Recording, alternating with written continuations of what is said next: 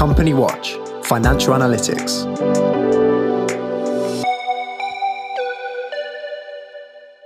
Hello and welcome to the Company Watch Coronavirus Podcast. I'm Jo Kettner, CEO of Company Watch, and I'm joined by Nick Hood, Financial and Commercial Risk Analyst. Welcome, Nick. Hi, good afternoon. We are recording today's episode in the afternoon of Tuesday, the 22nd of June.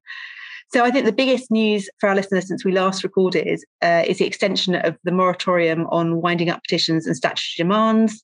And that goes until the end of September. And then the big extension is on the ability of landlords to be able to evict tenants. And that now runs to the 25th of March, 2022. I had to look at that date twice, but 2022, so that's next year.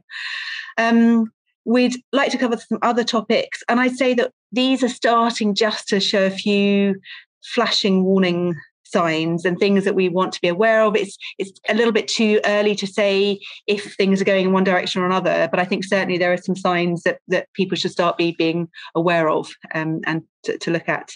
So, Nick, should we start with this moratorium? Yes. On the coronavirus measures? Why not? And I did love the point that you picked up about this when the announcement was made back on the 16th, that it was fascinating that out of the menu of things the government could do, now we had another month's extension to a partial lockdown.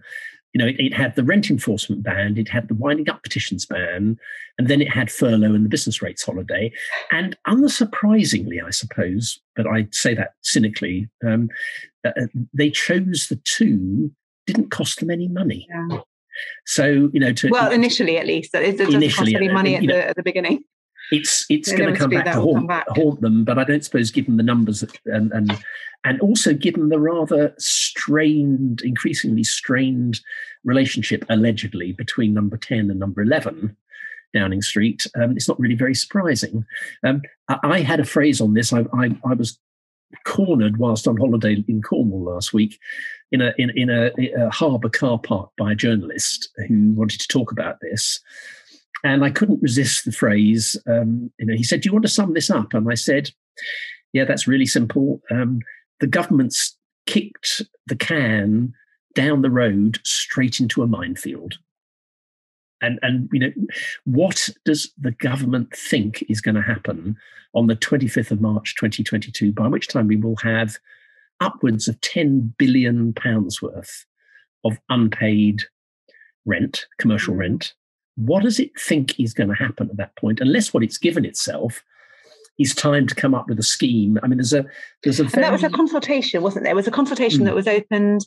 The dates escape me. I think it was in March, or maybe April actually. And it was a very, very short period. And I think there were 6 options that BEIS was consulting on. We haven't heard any update on that. So presumably we would expect there would be some framework under which these disputes could be resolved, but we haven't really had any update on that, have we? No, and it's going to take a framework because this won't magically sort itself out on, like a Father Christmas coming down the chimney on the 25th of March this time, not December.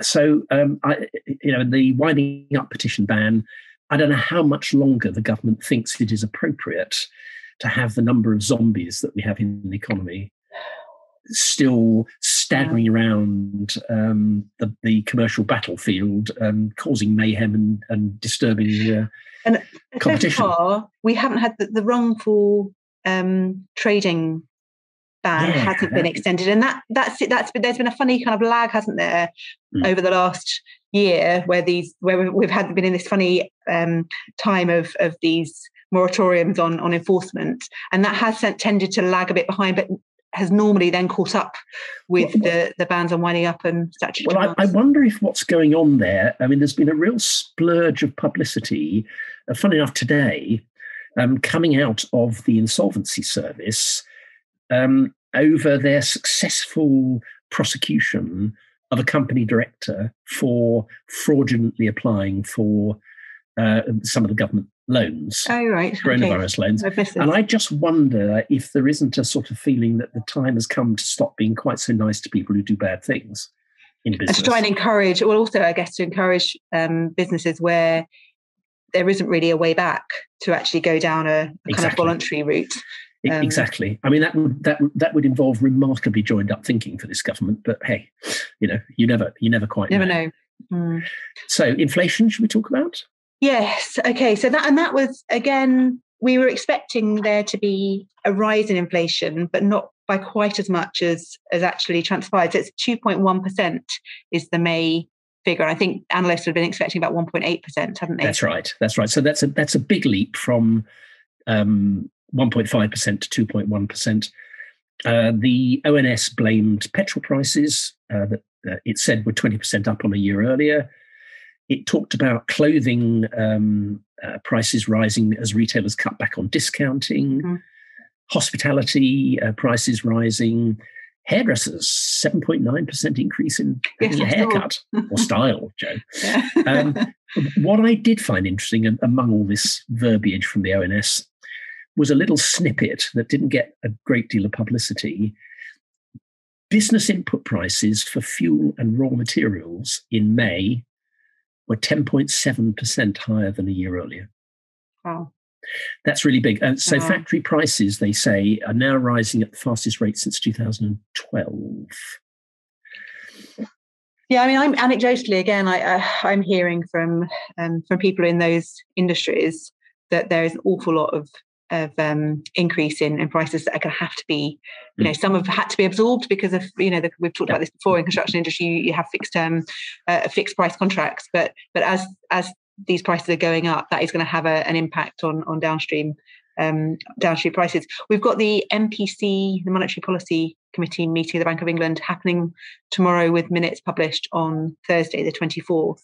So it will be interesting because obviously Andy Haldane has been, the person, I think he was in the press over the last week warning about, is it the red hot house market? I think he's talking about now. And so he is the lone voice, I think, until now, who's been warning about inflation and wanting to cut back on the QE program. So it'll be quite interesting to see what happens, whether he remains the kind of figure on a limb. And of course, it's his last meeting as well. So difficult to imagine there'll be any subtlety about his farewell message, but absolutely, that maybe give us some content for next podcast. And of course, the inflation figures lead, in fact, dance side by side with government borrowing.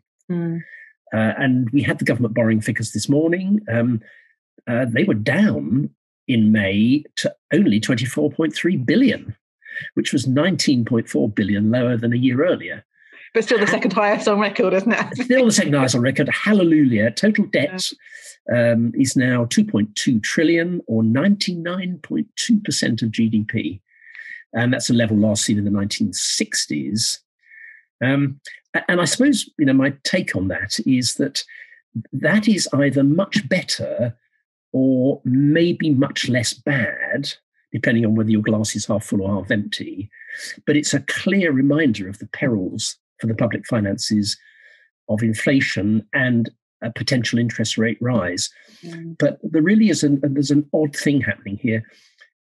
There's all the signs of expectation management going on here, because you've got the ONS and government saying, look, okay, we know inflation is high, but don't worry, it's only temporary.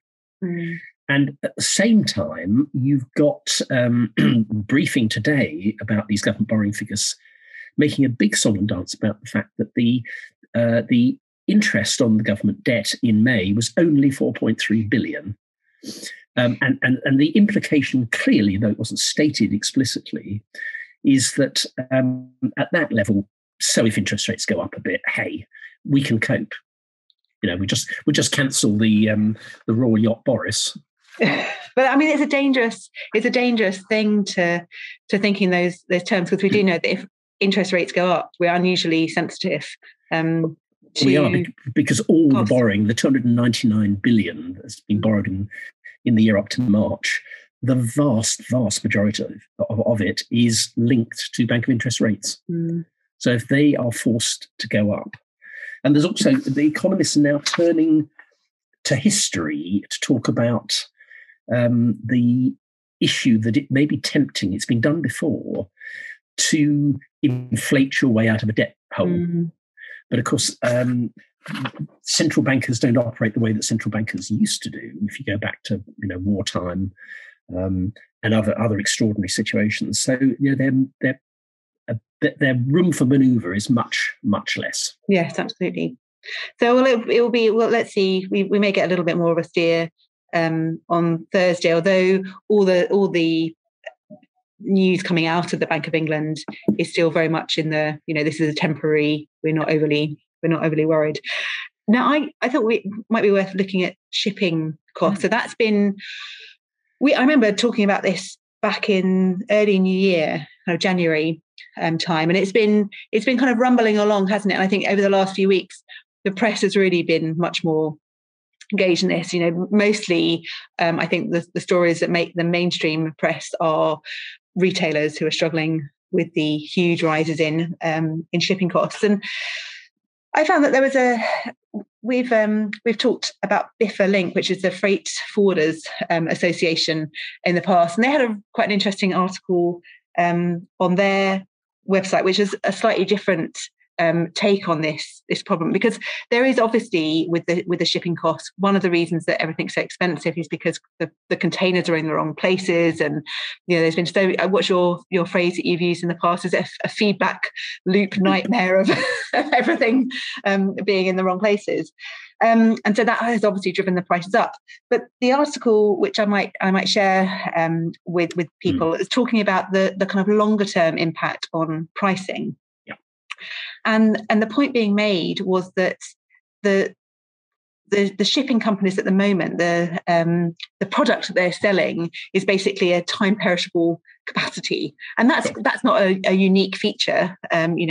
Airlines, hotels, taxis, even professionals who time based. Once the time's gone, you can't get it back.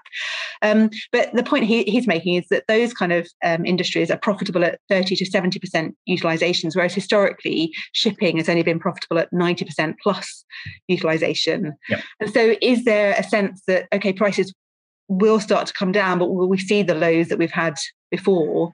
Because that kind of profitability question will become much more apparent. So that's interesting. And then there was IATA have released some figures about April 2021, looking at the air freight, comparing to April 2019, which is really the only kind of meaningful comparison to be done. Indeed. And that's up 12% compared to April 2019. And again, that's driven to a degree by the enormous increases in shipping costs, and the value obviously you get with air freight, the time saved and so on, is quite a big advantage. So there's some interesting, potentially again longer term changes that we may see as a result of this.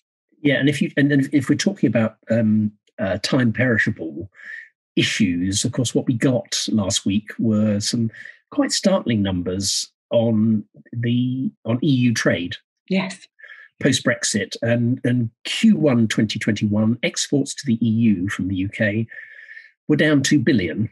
And you get things, and here I come back to your perishable point, dairy products down 90%, cheese down 67%, wow. Chocolate down 37%, whiskey, which is not perishable, obviously, down 32%, all versus Q1 2020.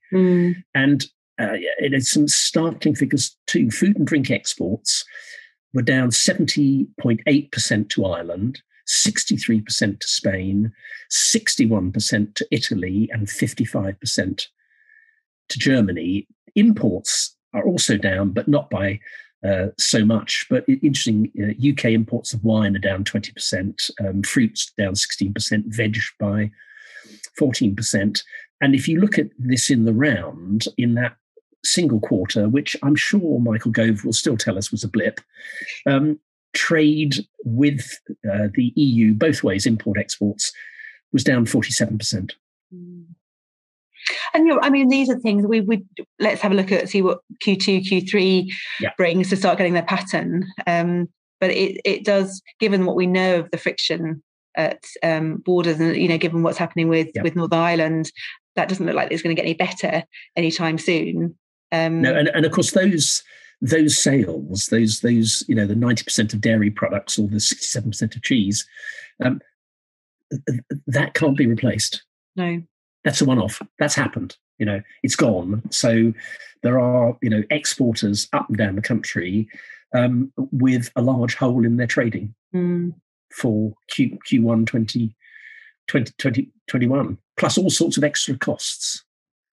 So if you've got a perishables exporter in your risk profile, it needs looking at very carefully. Yeah, absolutely. What is that? I'm kind of conscious that we're kind of running to the end of our time here. Is it worth, related to Brexit, I think you picked up on quite an interesting story on workers and workforce, particularly as it regards to the construction sector. Yes, a gentleman called Noble Francis, which is a fine name. Fantastic name. Who turns out to be the economics director at the Construction Products Association. Right. And the CPA is a highly respected provider of data and information in the construction industry. He's been doing research, and over the last 4 years, the fall in EU construction workers working in the UK, 42% across the whole of the UK, and 54% in London. Wow. And, he's saying, well, it's bound to impact on the construction sector's recovery in the short term. But if you ally that to something else, which he also highlighted, the ONS's labour force survey for Q4 2020 identified that there are 500,000 UK construction workers who are aged between 55 and 64. And, he said they will retire in the medium term. I have to tell you, most construction workers will say that working to 70 or 79, which is what he's implying, is highly unlikely. I'm amazed they're still working at 64. That is the medium term issue. We've got a short term and a medium term issue here, and there is rampant labour rate inflation going on, particularly in London, and that, of course, will have a knock-on effect into the regions. Yes. Yeah. Again, that's another warning signal.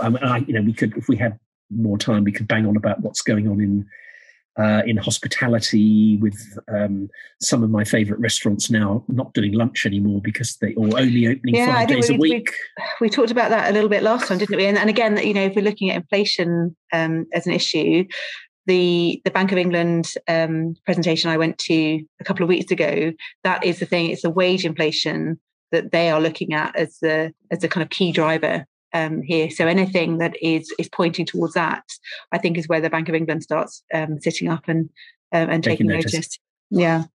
Well, Nick, as always, pleasure to talk. Thank you very, very much for the Whistle Stop tour, and to all of you for listening. I think we're recording our next podcast also on a Tuesday, so we're mixing things up a little bit for the summer. We're going to go out and have lunch afterwards. Well, if we can find somewhere that's open, who knows? It may have to be a sandwich al desco, but we'll do our best. Anyway, thanks everybody for listening. Until next time, goodbye. Bye-bye.